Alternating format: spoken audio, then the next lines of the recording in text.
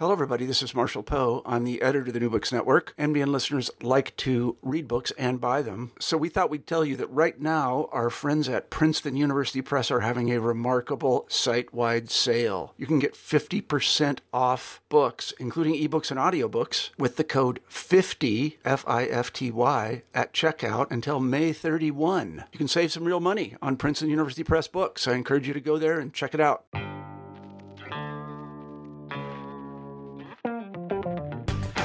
Welcome back to the New Books Network. I'm your host, Stephen Dozeman. 70 years ago, the philosopher Theodor Adorno and a team of scholars released a massive book titled The Authoritarian Personality, which attempted to map the psychological and emotional dynamics of those who might find themselves seduced by authoritarianism.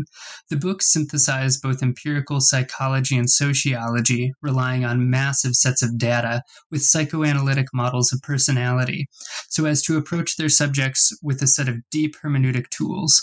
The result is a book that is both data-driven and speculative, and covers a vast swath of theoretical territory. It was recently republished by Verso Books, with a new introduction by Peter Gordon. Here with me to discuss the book is Charles Clavey, a lecturer in social studies at Harvard University, whose research focuses on critical theory and the history of authoritarianism. His writing has appeared in a number of places, including Modern Intellectual History, the LA Review of Books, and the Chronicle of Higher Education. So, Charles Clavey, welcome to the New Books Network. Thanks so much. I'm happy to be here. So we always like to have guests kind of introduce themselves, and you're doing a lot of work kind of around this book. So could you maybe tell listeners a bit about what your research tends to focus on? Sure. As you said, my research does focus on critical theory and the history of authoritarianism, and I'm particularly interested in recovering the role that critical theory played in the development of empirical social science, and vice versa, the role that empirical social science played in the role of development of critical theory. I think that both of those things have sort of been disaggregated, and my job is to try to put them back together. So authoritarian personality is one of the key sites where I see that happening. Wonderful. So to start things off, this book has several contributors, the most famous being Theodor Adorno himself. So can you give us a brief introduction to who he was and what the key elements of his thought were, and how this book fits within his broader critical endeavors? Yeah, so Adorno was a German philosopher. He was also a trained musician, a sociologist, a literary critic. He was born in 1903 and he died in 1969. He's best known as a member of the Institute for Social Research, which was an interdisciplinary research organization made up of a sort of new generation of Marxist scholars. It's better known now as the Frankfurt School and is famous as the sort of progenitor of critical theory. Adorno spent much of his career in exile in the United States during the Second World War. And both during that time and after, he was known for his contributions to epistemology and aesthetics. But his most famous book is certainly Dialectic of Enlightenment, which he co-wrote with Max Horkheimer, and which was completed in 1944.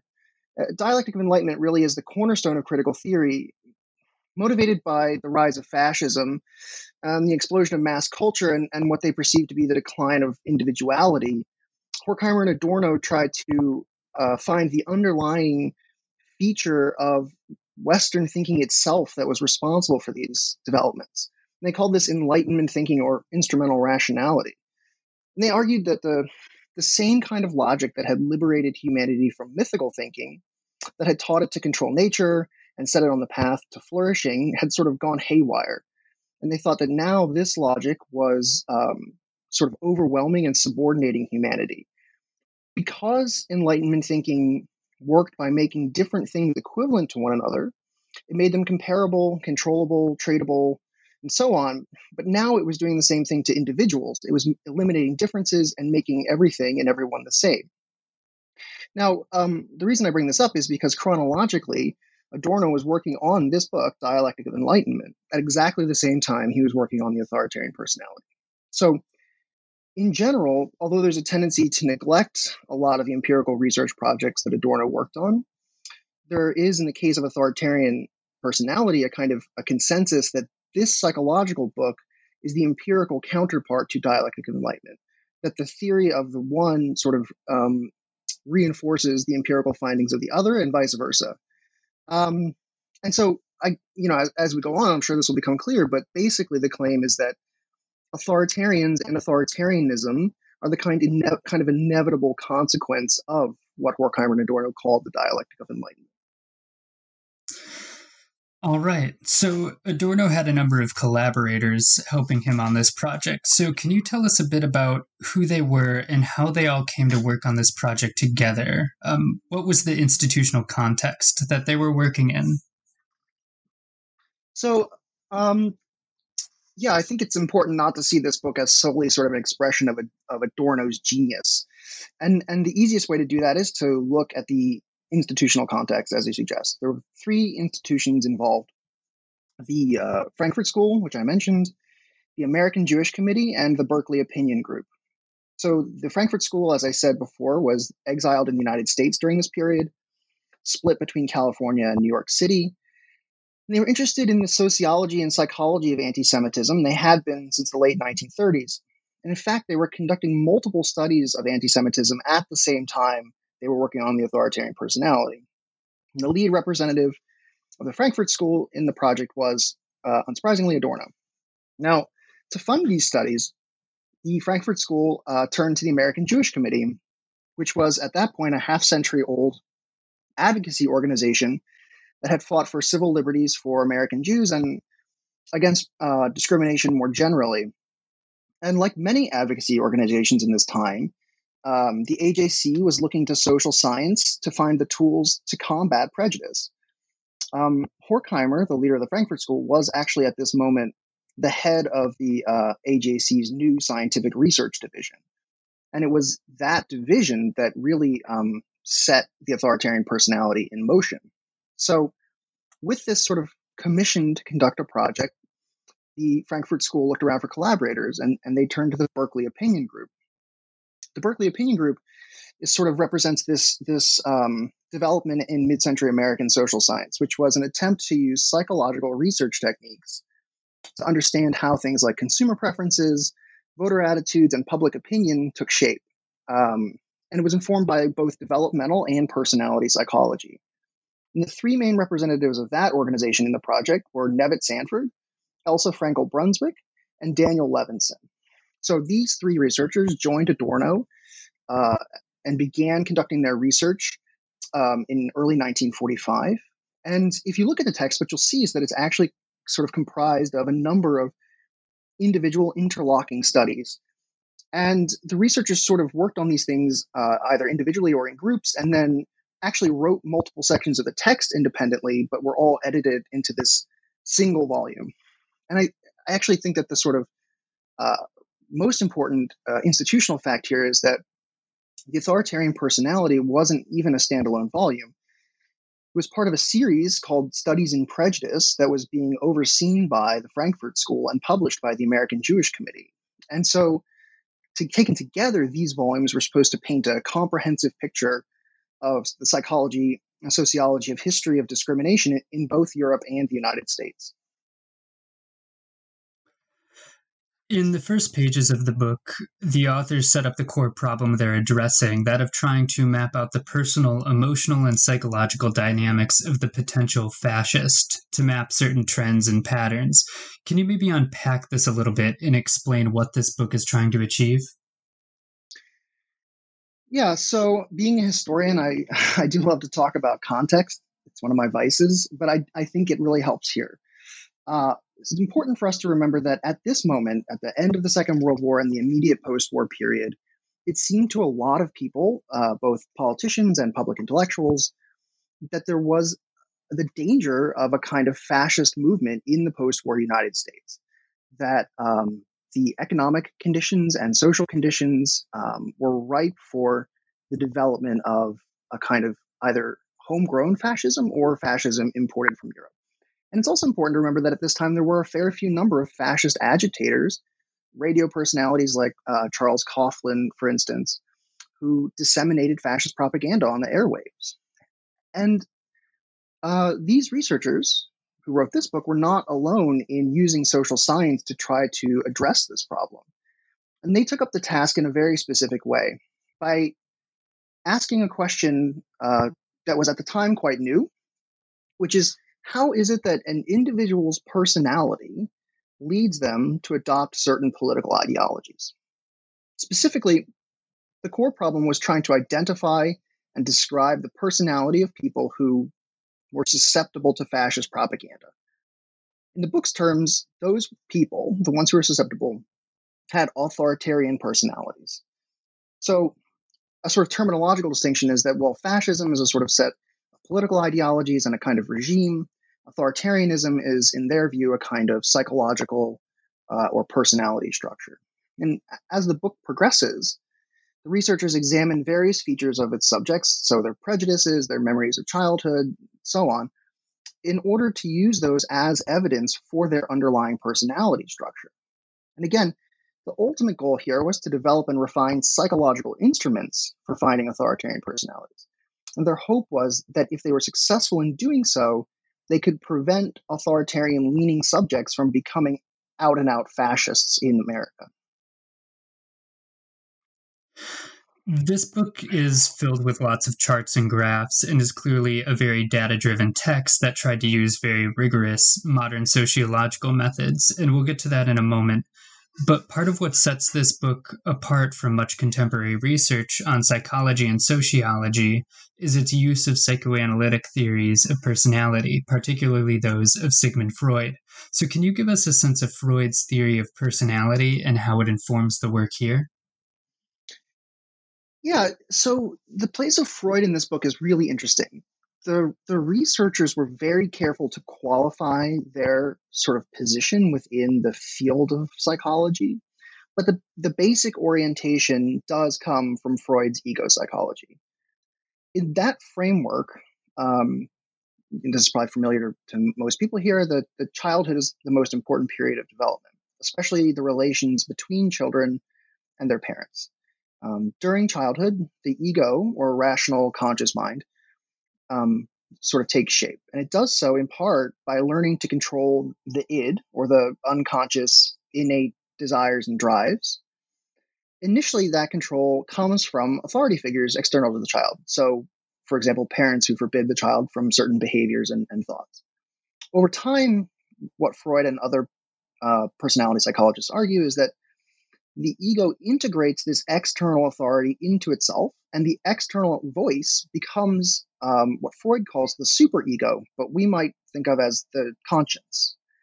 And so eventually the child uses the conscience to control its instincts, and the ego becomes stronger as the children mature into adults. The basic insight of authoritarian personality is that there are certain people who are predisposed to fascism, and they were unable to accomplish this task of internalizing authority and developing egos successfully.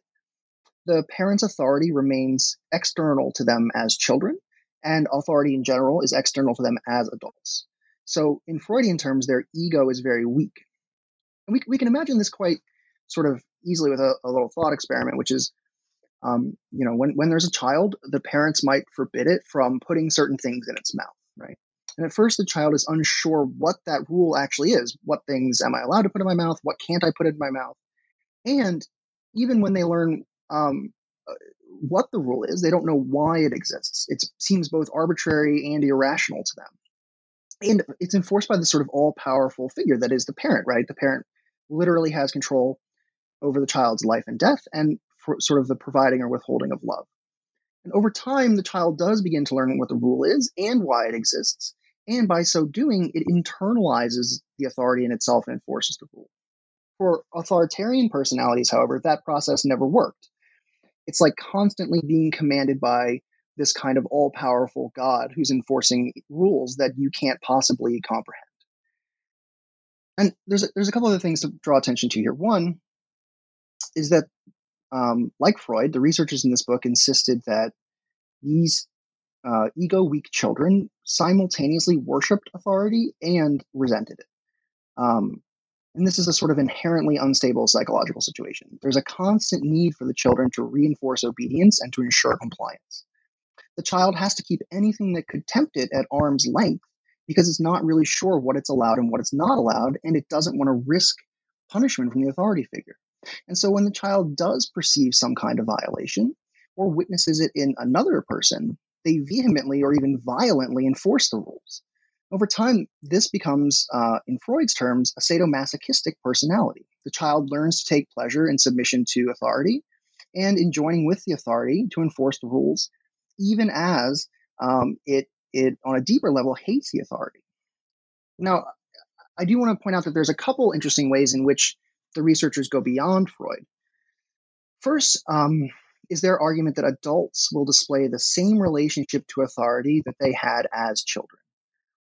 The main difference here, according to the researchers, is that instead of parental authority, the adults are connected to other sources of authority, for instance, social conventions or religious doctrines, traditions, political ideologies, and so forth.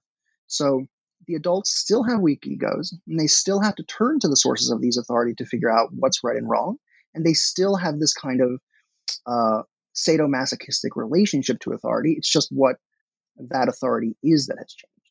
And the second and equally important difference from Freud is that whereas Freud thought that this whole process of psychological development was set in motion by the kind of psychosexual drama between children and their parents, the sort of famous Oedipal complex in which the male child has a sexual desire for his mother, which is forbidden by the father, the researchers don't exactly deny that, but they look to a different sort of set of causes.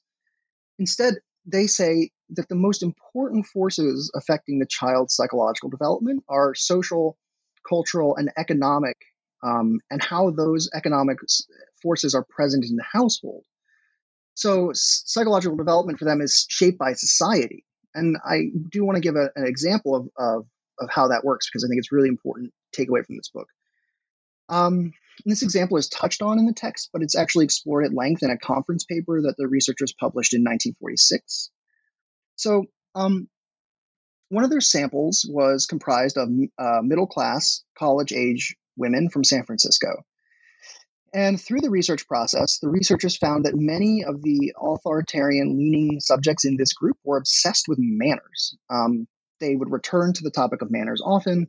They spoke about it at great length and with great vehemence, and it was connected to anti-democratic politics. So, for example, some of them would claim that groups who didn't follow certain conventions or manners should be punished or discriminated against. And the interviewers or the researchers were really interested in what the psychological importance here was.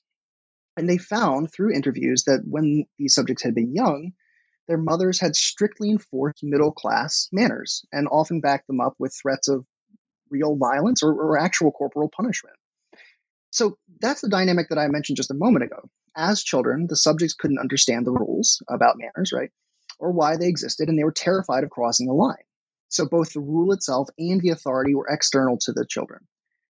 But the researchers went beyond that to try to make a connection between that psychological dynamic and the economy and society.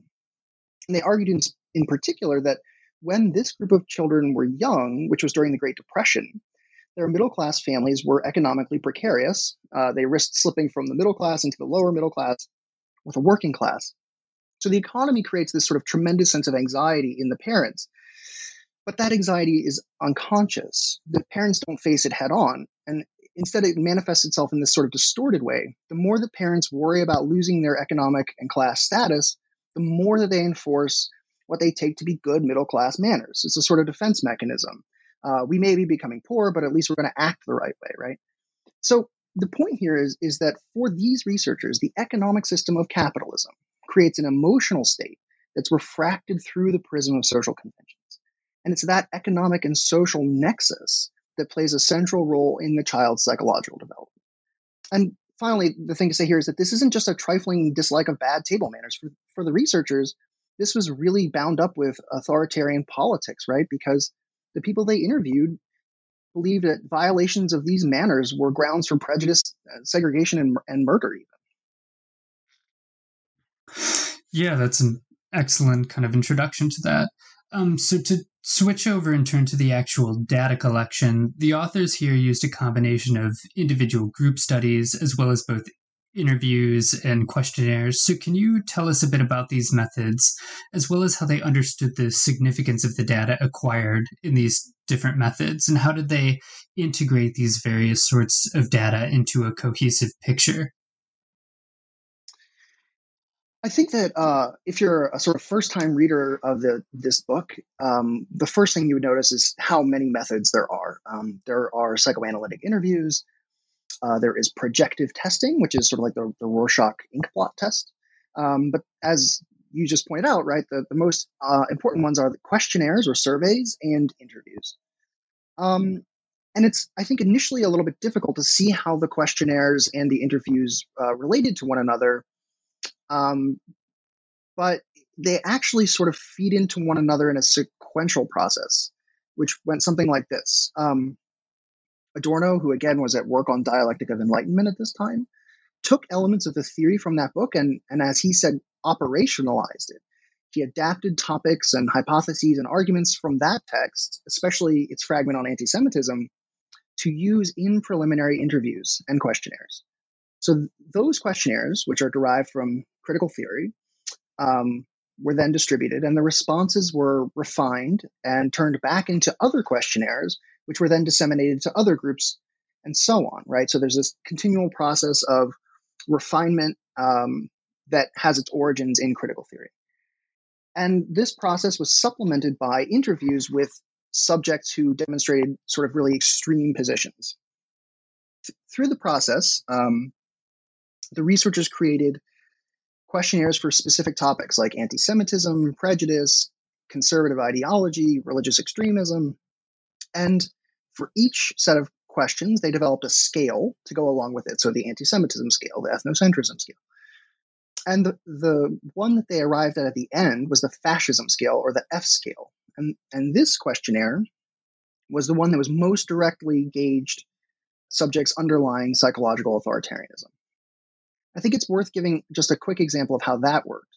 So one item on the fascism scale was the following statement: obedience and respect for authority are the most important virtues children should learn.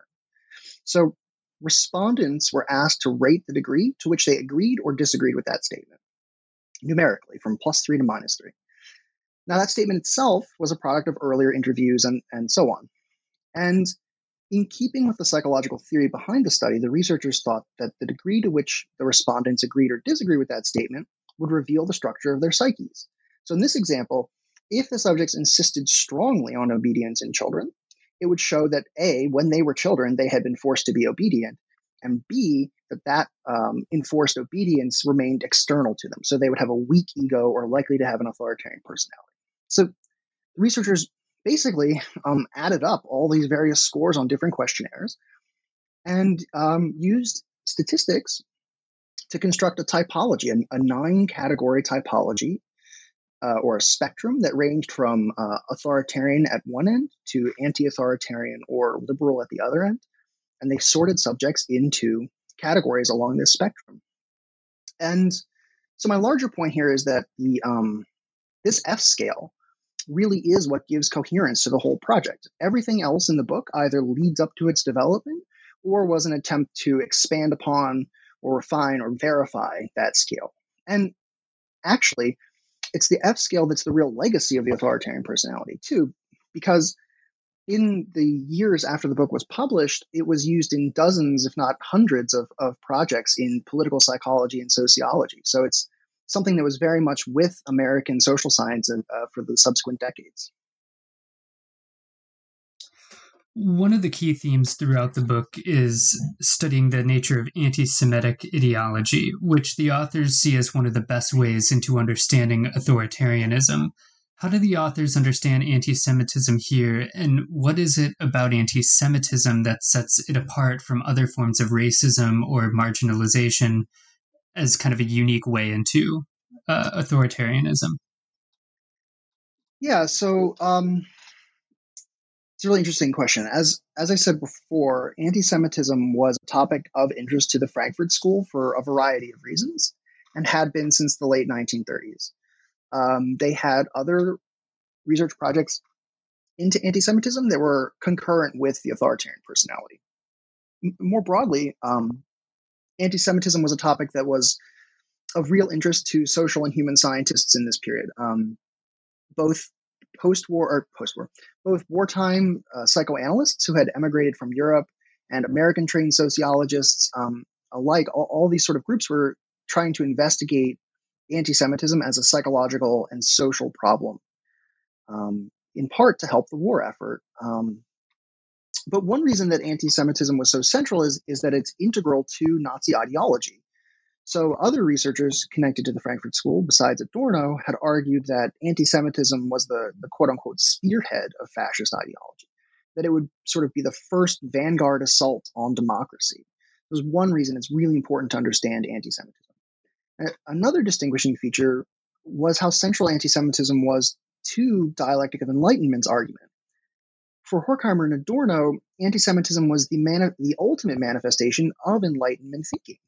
That had it showed that Enlightenment thinking had, as they say, culminated in madness.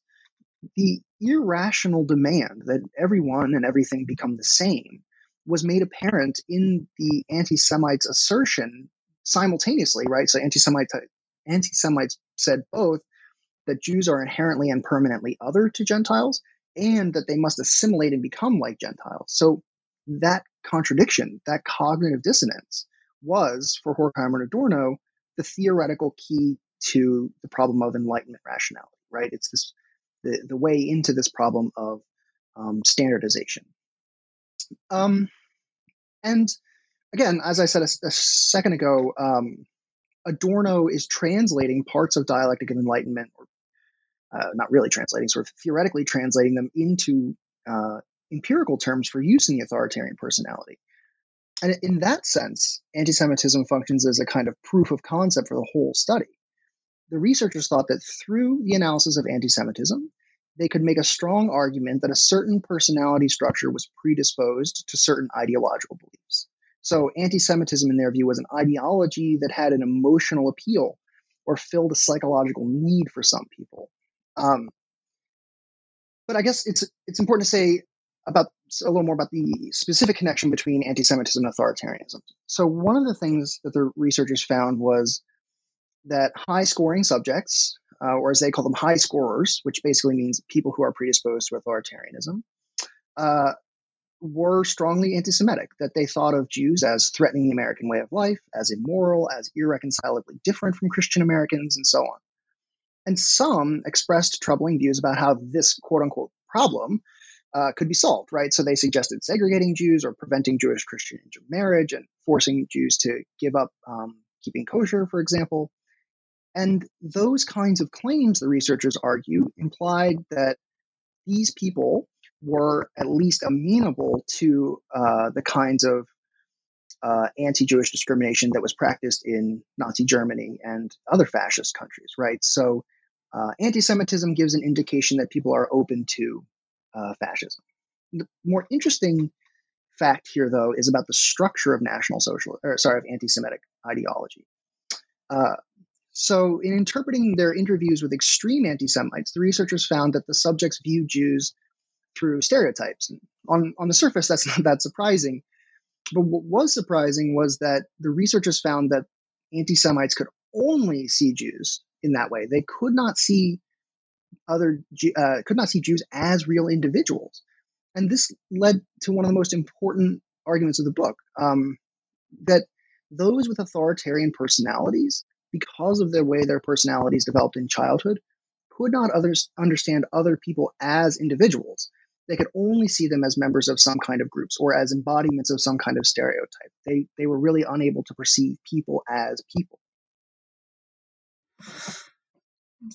Another key element of authoritarian or fascistic personalities is ethnocentrism, which is going to be related at times to anti-Semitism, but the authors connect it to a variety of other elements of their subjects' lives, such as their religious beliefs, their socioeconomic stature, and even the jobs they have and the way they view those jobs. So can you give us a sense of how ethnocentrism functions in their models of personality here? Yeah, so as you said, the argument about ethnocentrism is connected to the argument about anti-Semitism, and that goes back to what I was saying about the process by which the study took shape. after the researchers sort of successfully, in their view, tested their scale of anti-Semitism, they thought, okay, can we generalize this and apply it to a different topic? And the topic was ethnocentrism. And the term ethnocentrism, which is sort of a standard concept of 20th century American sociology and psychology, they understood to be more all-encompassing than something like racism, because it looks at multiple kinds of prejudice. So, for instance, prejudice against people from other races, but also prejudice against people from other regions, or other countries or other religions, that was bound up with this sense of ethnic identity. So that was something like a subject who might say, I am a German American, a Californian, an Anglo-Saxon, and an American. And each of those identities contained a sort of ethnic claim. And it suggested, according to the researchers, an in-group, people who are like me, and an out-group, people who are not like me, right? And that in-group, out-group distinction becomes a way that these subjects code every single thing they encounter in the world. This is something that people like me do. This is something that people like me don't do. And the empirical data that the researchers got about ethnocentrism was a little bit murkier than the data that they got about anti-Semitism. And they had to do a little bit more sort of interpretive work to figure out what role it played in the personality. But what they argued was that ethnocentric subjects, so subjects who were likely to see or likely to report sort of the salience of ethnic identity to them, saw the whole world through the lens of groups. They didn't really see either discrete individuals or some sort of collective humanity. Instead, they only saw people as members of one group or another. And almost inevitably, this kind of in-group, out-group distinction led into these competitive all-or-nothing views of the world. So, for instance, an ethnocentric subject might say, I am an Anglo-Saxon. The Anglo-Saxon way of life must thrive, and it can only do so at the expense of these other groups. And so it increases this kind of sense of competition and an almost conspiratorial view of politics. What's really significant about ethnocentrism in terms of the structure of the book's argument is that it shows the dual nature of what happens as children develop. First, parents hand down specific ethnocentric views to their children. They tell the child, for example, we belong to these groups and not those groups. This is something that people in our group do, and this is something that people in our group don't do. And just as in the example with manners earlier, these sorts of views are almost impossible for the child to internalize, and they're backed up with this authority that remains external to them. And as the child matures, they take this set of beliefs along with them. At the same time, it's not just the specific content that matters, but also the pattern of thinking.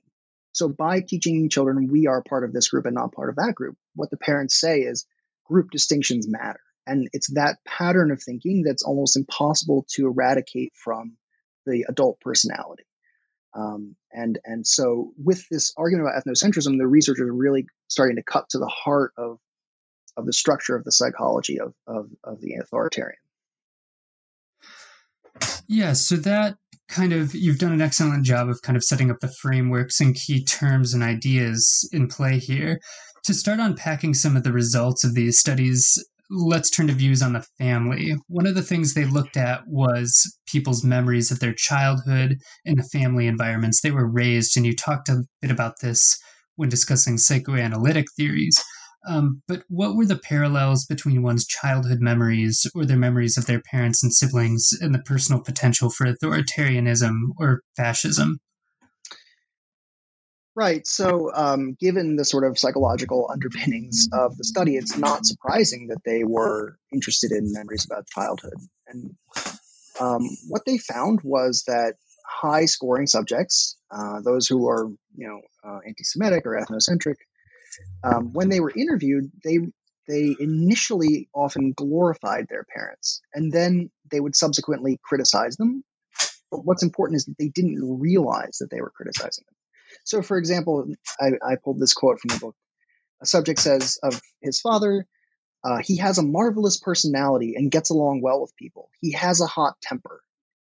Now, that might not seem particularly interesting to us, but to the researchers, what it showed was the ability to quickly switch from this kind of glorification of the father to this critique of the father. And more important, the subject did not realize that he had critiqued his father. He couldn't admit that he had done so consciously or rationally. So one reason that this insight is significant is that it appears to confirm the psychological theory underlying the whole project. Intense glorification was one symptom of a child's authoritarian relationship to their parents. As children, the subjects had been unable to criticize the parental authority without risking, again, the withholding of love or the provision of care. And even as adults, they were still unable to formulate those critiques rationally or consciously. In Freudian terms, this kind of criticism was not ego accepted, or it was ego alien. And this is connected to the argument that developed in the accounts of anti-Semitism and ethnocentrism, from the fact that high-scoring subjects were unable to take nuanced views of their parents. They couldn't admit their weaknesses and flaws. The researchers argued that those with authoritarian personalities were really unable to even consider evidence about the world at all. So this is to say that the psychological dynamics at work inside of them kind of overrode the input of empirical information about the world. Authoritarian subjects were so stylized in their thinking about their parents that they could not admit that their parents had flaws. They were perfect paragons of virtue. An additional reason this is really so important is that, rather the interview material about parents is so important, is because it provides evidence about how the authoritarian personality is transmitted over time. Often, inadvertently, in their interviews, when talking about their parents, authoritarian subjects would reveal that they were doing the same thing to their children that their parents had done to them.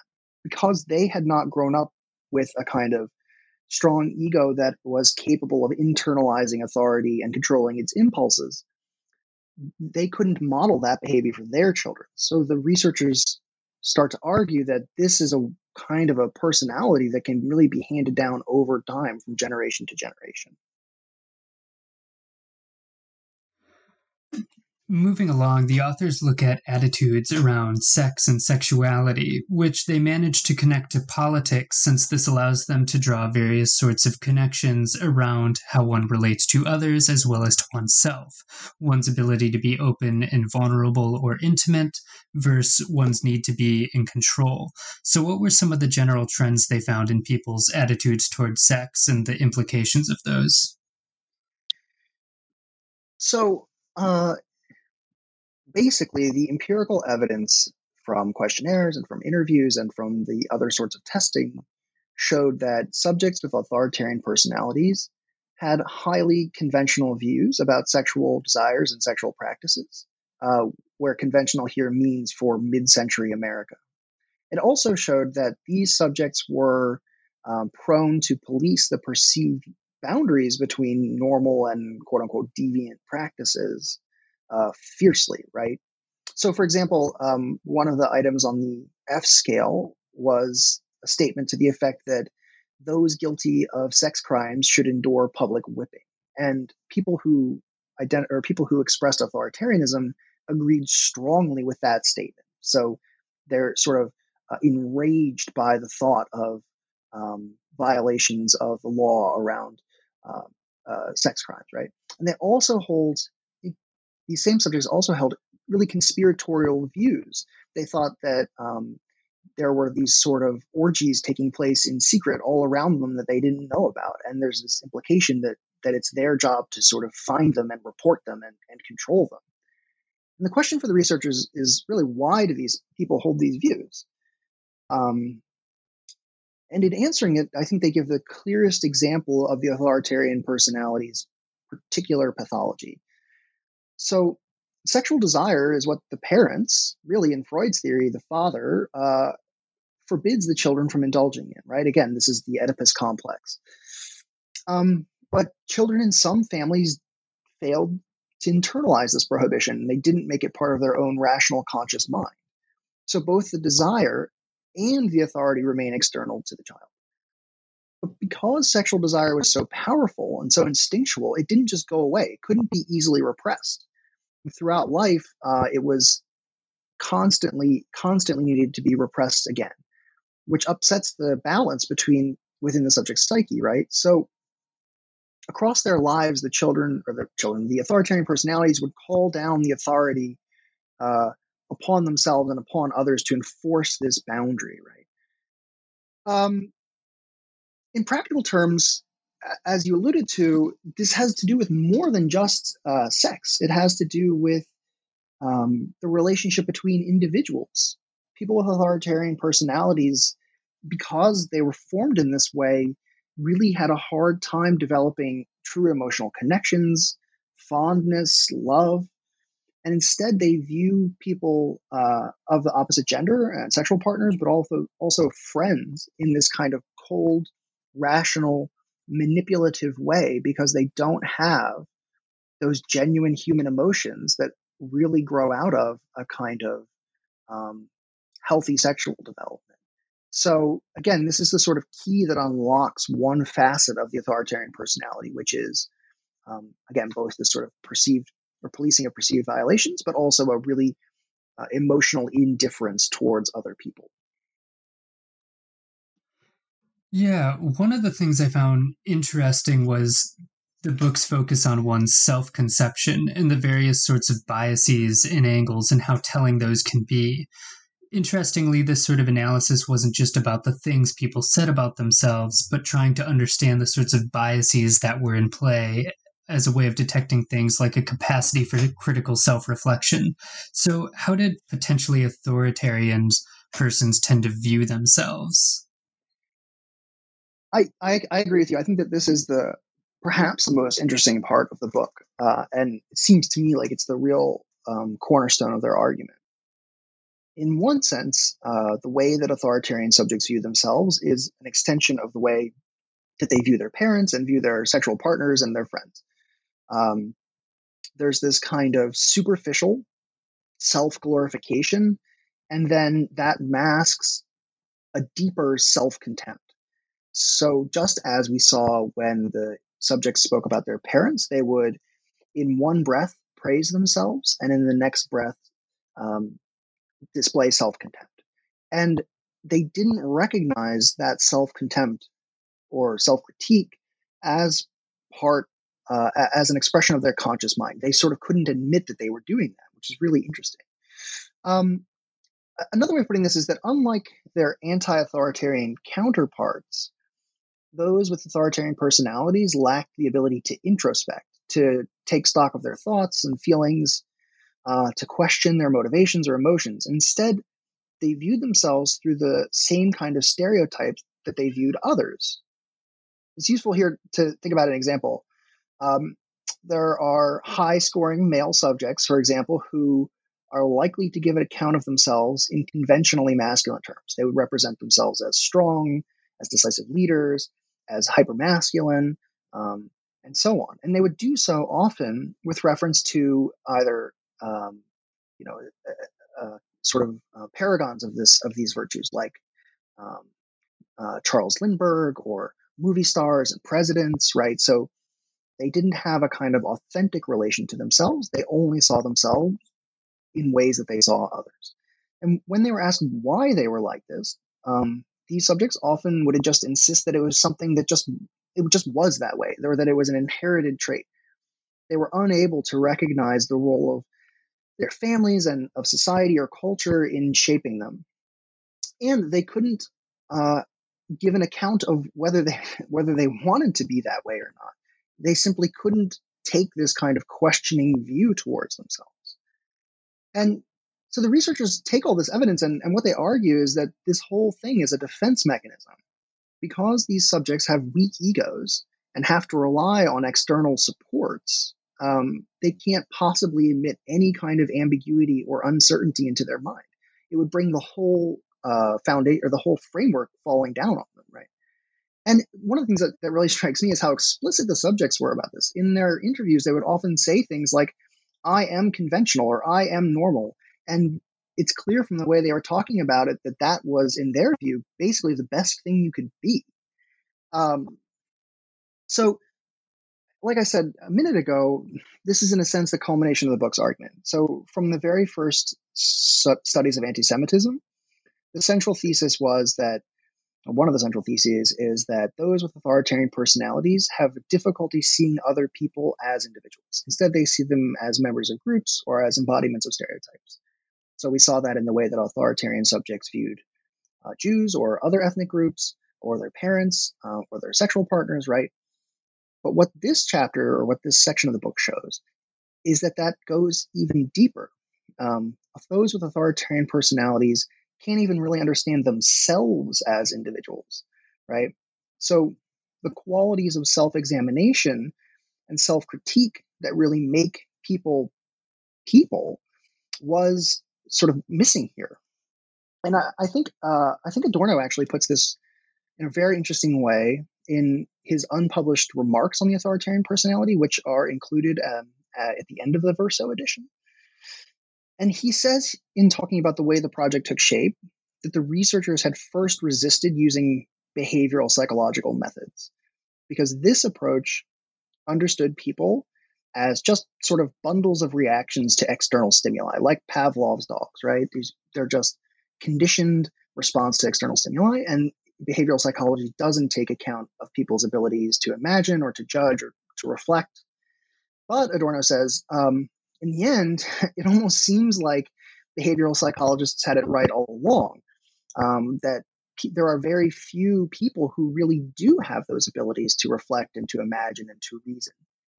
Many people, and especially authoritarian personalities, really are just bundles of reaction to stimuli as filtered through stereotypes. And the larger importance here is to go back to dialectic of enlightenment. And we see its interactions with authoritarian personality here.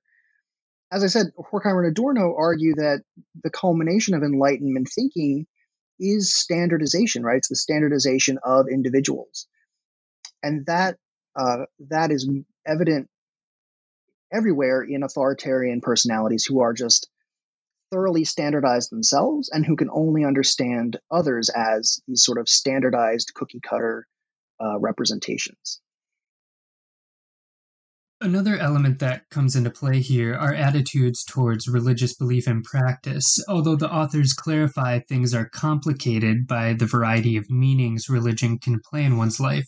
So it's not a simple matter of religion tracking onto authoritarianism, but that certain types of religious belief and practice correlate to different personalities. So can you unpack the dynamics discovered here? Right. I think one of the things you just said is really important. So it's not at all that religious people are authoritarians and atheists are anti-authoritarians. There were plenty of atheist authoritarians and plenty of religious anti-authoritarians. So the argument is more sophisticated than that. As you said, it's more about the structure of belief and sort of the reason that people held religious beliefs. So the argument here basically is that authoritarian subjects often held religious beliefs because they had been raised to do so and because mid-century America told them that this was the quote-unquote normal thing to do. So again, we see this insistence on conventionalism. These people want to be conventional, and normal people are religious, right? But what's significant about it is that for these subjects, religion was just another source of authority. It's a set of doctrines that drew lines between in-groups and out-groups, or it indicated what was permissible and impermissible, and so on. In this case, it functions much like ethnic identity, right? Or social conventions or inherited traditions. And one of the things that's striking about religion is that it draws attention to the fact that the content of those kinds of conventions or traditions and so on doesn't really matter at all. Instead, it's just the structure of them. The researchers found this in particular in interviewees' claims that, which is something we still hear today, that it doesn't matter what religion people are as long as there is a religion. Society requires religion to function. If we didn't have religion, society would break down into anarchy, there'd be no morality, there would be murder and robbery everywhere. And the researchers interpreted this claim to mean that religion played a purely instrumental role for people with authoritarian personality. that all it did, in their view, was subordinate people and establish hierarchies and enforce order. The content as such was really meaningless for religious authoritarians. And again, I pulled a quotation from one of the interviews that I think really illustrates this. One of the authoritarian interviewees says, quote, "Oh, I don't pay much attention to religion. I believe in God and all that stuff, but that's about all." And for the researchers, that "and stuff" is really significant because it suggests just how vacuous and trivial the content of religion actually is. Adorno called this religion shorn of its truth content. All that's left of religion for authoritarian personalities is the veneration of power, of authority, and the threat of punishment. And another subject, I think, really encapsulated this when they said in their interview, quote, "Belief is everything. This is the thing that holds you together." And that just shows the role of these kind of external sources of authority in keeping authoritarian subjects integrated as people. Otherwise, they would just fall apart. One of the chapters deals specifically with prisoners, looking to see if there are any trends between criminality and latent authoritarianism. So what were the key personality traits they found in most of the prisoners they interviewed, and how did they track onto potential authoritarianism? The chapter on prisoners is one of the most interesting chapters in this long book, full of interesting chapters. The sample that they had was white male prisoners from San Quentin Prison in California. And one of the things that's interesting is that on average, the prisoners had a higher IQ and more education than the other samples that they took of other populations. And the prisoners that they interviewed were guilty of a variety of crimes, or rather had been convicted of a variety of crimes, ranging from writing bad checks to murdering a state's witness. The prison population was remarkable because empirically, it was the highest on any of the scales that they measured. So prisoners scored the highest on ethnocentrism scale, on the conservative ideology scale, on the reactionary morality and religion scales. Basically, in any way that you could think of, prisoners were among the highest scorers. And strikingly, this was the only group in which subjects would freely and openly confess that they had fascist attitudes. So not only did they have a hatred of minorities or a hatred of labor organizations and democracy, they explicitly endorsed a willingness to use force to control and to eliminate these things that they hated. And one of the things that's interesting about this is it leads the researchers to argue that the criminal element, as they called it, plays a crucial role in fascism. That, for instance, the Nazi stormtroopers were basically a mass organization of criminals. But the sort of more theoretically significant point here is that these observations showed that prisoners were exaggerated versions of authoritarian personalities. They had these same unresolved conflicts in childhood, and as a result, they, really lacked the ability to introspect and to criticize themselves, and they saw the world through these stereotypes. But remember, this is an inherently unstable situation and has to constantly be reinforced. A moment ago, we were talking about religion, and I suggested that for the researchers, religion was one of the things that tamped down this conflict, one of the things that made it possible for these people to continue to exist. And for criminals, the researchers argued something similar. They said there's this unbearable conflict between the authority that they simultaneously worship and resent, and there's this unbearable contradiction between the impulses that they want to indulge in and the things that they forbid themselves and others. And instead of resolving it through something like religion or something like political ideology, they resolve it through the commission of crimes. So the researchers say criminals go out and commit crimes to fill a psychological need. They have to prove something to someone. They have to prove to themselves that they're not weak. They have to prove to themselves that they're not submissive or that they are masculine, right? So again, in this sense, what we see is the same basic dynamics that are at work in the general population, but in a hyper-exaggerated form, and a form with, potentially really dire social consequences. Another kind of similar chapter happens towards the end, where they take a specific look at people with particular mental conditions. such as people with a history of psychotic or neurotic symptoms and behavior. So, what were the key trends they found between specific mental conditions and political orientation and potential fascism or authoritarianism? Right. This chapter is, I think, one that has tremendous potential, but is somewhat under-realized in the book. For a number of reasons, the data that they collected was incomplete and less clear than could be wished. Basically, they took a sample population of 120 patients at a residential psychiatric hospital in California, all of whom, as you said, are suffering from psychosis or extreme neurosis. But again, the data set was somewhat marred. In part, they admitted because there was already a sort of self-selection, people who would go for psychiatric treatment, and then people who, when they went for psychiatric treatment, would go to a state hospital as opposed to a private hospital. So the sample size is already somewhat small and somewhat unrepresentative. But by virtue of their condition, many of the patients had trouble answering the questions. Some of them gave completely incoherent answers. Some of them refused to answer parts of the questionnaire, and so on. But if they had all these difficulties, the question is, why should they study this population at all?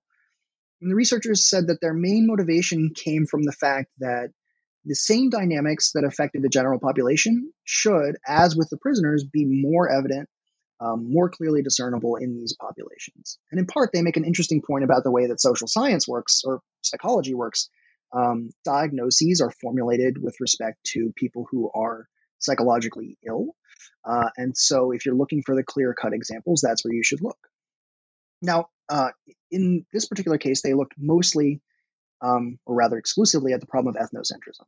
And they found that there was a statistically significant correlation between psychosis, which is to say, the loss of contact with reality, the kind of thing that we associate with auditory hallucinations or with delusions of grandeur, and high or moderately high prejudice. So people who were psychotic correlated with people who were moderately prejudiced or moderately high prejudice. And using this finding, they developed the hypothesis that the personality structures that are prone to prejudice tend to result in psychosis when they undergo stress. And the personality structures that are anti-authoritarian, when they're put under stress, tend to result in neurosis. So the idea here is, in part, they're challenging this claim that people who are psychologically ill are authoritarians. They're saying, look, plenty of people that we talk to are psychologically ill, but they're anti-authoritarians. They just tend to be neurotic rather than psychotic. And that makes sort of intuitive sense, right? Because remember that those who are anti-authoritarian tend to tolerate ambiguity better and to question themselves and to introspect and to examine their motivations and all of this. So it's easy to see how when that personality gets put under stress, that kind of healthy self-examination turns into a kind of crippling anxiety. And again, I guess I would just come back to the fact that there's not as much done in this section of the book as there could be, but both groups of researchers, both the Frankfurt School and the Berkeley Opinion Group, were conducting other studies around this same issue at the same time and a little bit later that fill out this picture a little bit more, which is an extremely interesting one. So that brings us more or less to the end of the book. So obviously we've done a lot of summarizing of a lot of data, but I'm wondering if you could try and kind of tie together the emerging picture of the authoritarian personality in this book, and kind of give us a general sense of what sort of person they saw as most potentially susceptible to authoritarian recruitment. What were some of the main trends and themes they were concerned with? Mm-hmm. Right. Again, it's such a massive book that it's hard to sort of step back and take stock of. As I said earlier, the final version of the F scale sorted people into 9 categories, ranging from the out-and-out authoritarian at the top of the scale to the genuine liberal at the bottom of the scale. And the authoritarian personalities were basically people who are just sort of latent fascists who could be turned into real fascists under the right circumstances. And the anti-authoritarians or the liberals were people who were basically immune to fascist ideology. But between these two extremes, there are 7 categories. And so if we're thinking about the people who are most worrying, there are 3 relevant categories: the rebels/psychopaths category, the quote unquote crank category, and the manipulator category. And each of these groups had a sort of specific psychological condition that wasn't as clear cut as the authoritarian personality, but nevertheless did predispose them towards fascism. So, for instance, the rebels and psychopaths, the researchers argued, were more masochists than sadomasochists. This included groups like the Nazi stormtroopers I mentioned before, so criminal elements, right? The cranks were people who had a very tenuous grasp on reality. Some of the psychologically ill people that they interviewed, for instance, or more generally, conspiracy theorists, were also prone to fascist ideology. And then the manipulators, the researchers argued that they were narcissists. And again, this isn't quite the same thing as the authoritarian or the full-blown authoritarian personality, but the people still have a tendency to be prone to fascism, or to accept fascism when it's put forward in front of them.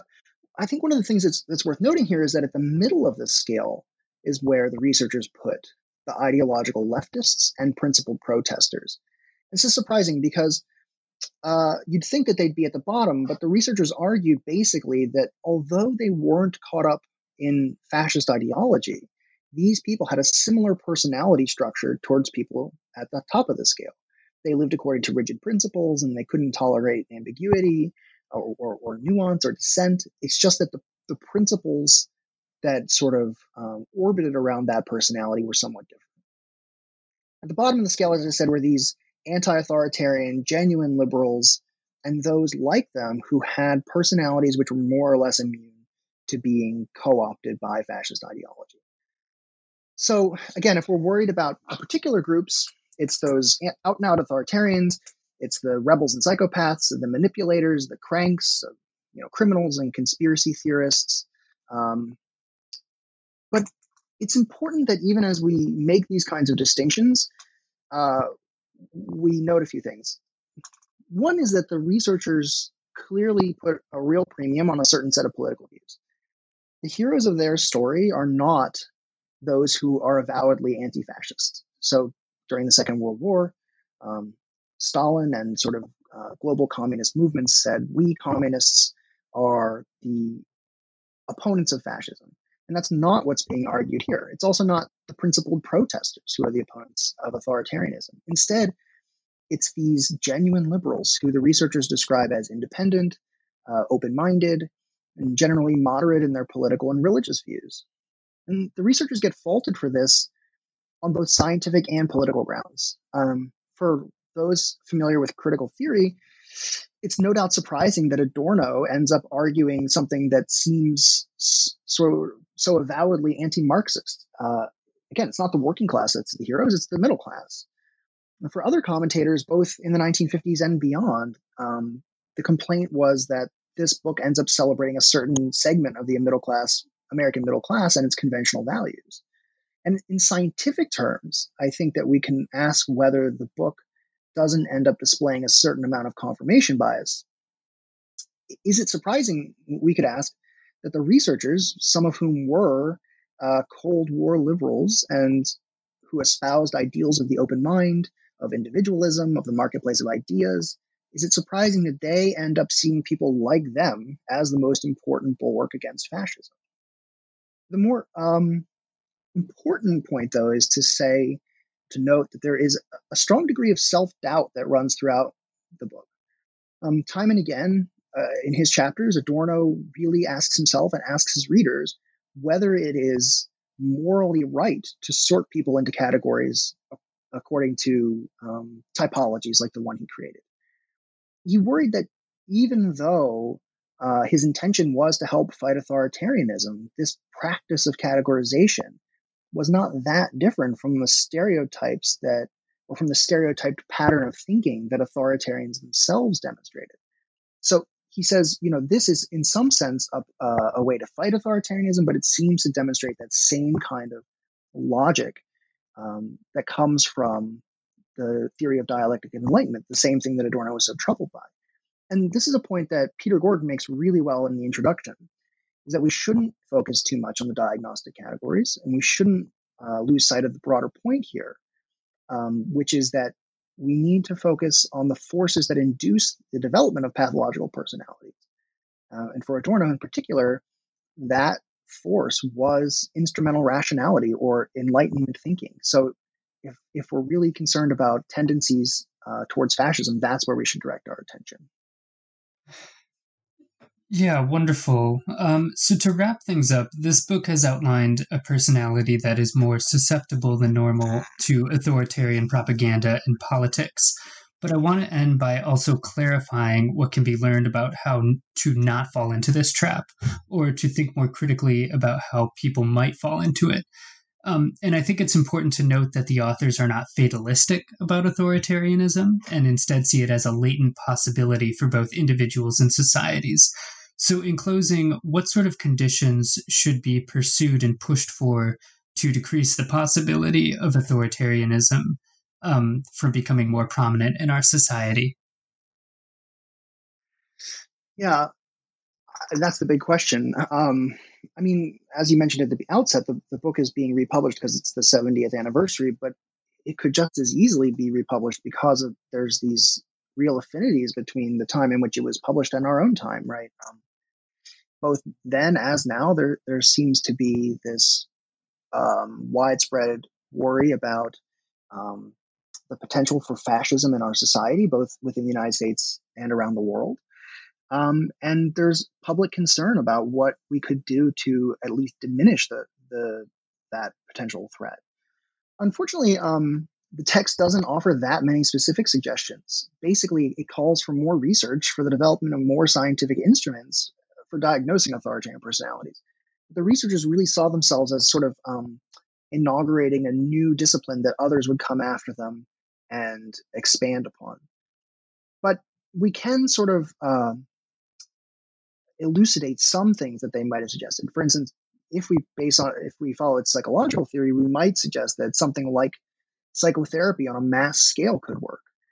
And that really could help, right? Especially for those people who are on the authoritarian side of the spectrum, but not full-blown authoritarianism. That psychotherapy could help them to gain that level of introspection and that degree of rational reflection and critique that they missed in their childhoods, and sort of diffuse the problem that way. But really, that's only a limited solution, right? Because the argument isn't only psychological. It's also about social and economic and cultural forces that create the conditions under which authoritarians emerge. And I think that that's the real lesson of the book here, is it calls for a reorientation on the part of both scientists and citizens. In some sense, what the researchers want to say is that there are those who sort of create and disseminate fascist ideology, and there are fascist politicians. And they're bad. They're certainly bad.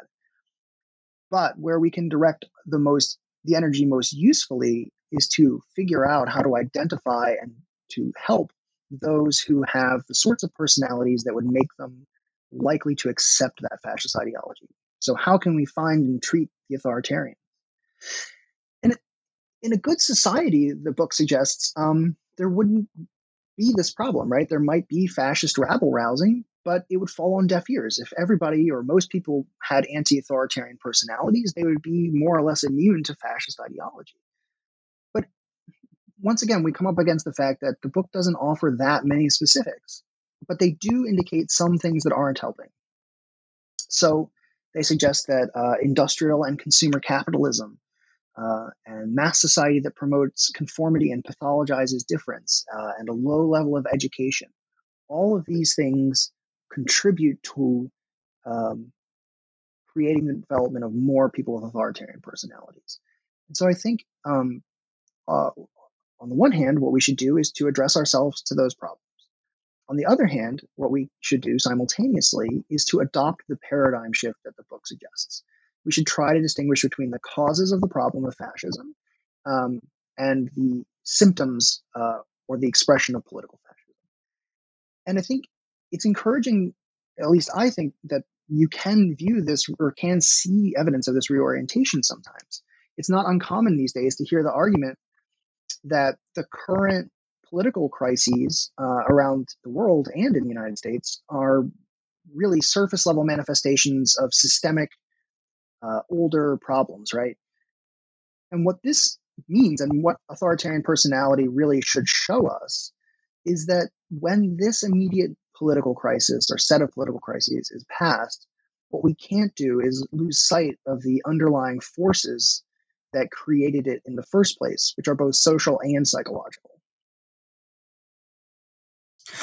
Wonderful. Thank you for all that. So we always like to end these interviews by asking authors what they're working on now or if they have any upcoming projects. I doubt Adorno is doing too much these days, but my understanding is you have some work or something that you're working on that kind of connects to a lot of the things we've been discussing. So could you maybe tell us a bit about what you're working on now? So I'm finishing one book project now, which is based on my doctoral dissertation, and it's an attempt to, as I said, trace the interactions between empirical social science and critical theory. And so working on authoritarian personality is a big chunk of that. But I'm also starting a second project, which is more directly related, that looks at the concept of authoritarianism across multiple scientific disciplines. So it examines its role in psychological thinking, in political theory, in sociology across the 20th century in both Europe and the United States, and an attempt to really to recover the history of that concept and to see how it can be used profitably in the 21st century to understand our own situation. Yeah, you definitely have a lot of work cut out for you. So Charles Klaby, thank you so much for being with us. Thank you so much for having me. It was a real pleasure.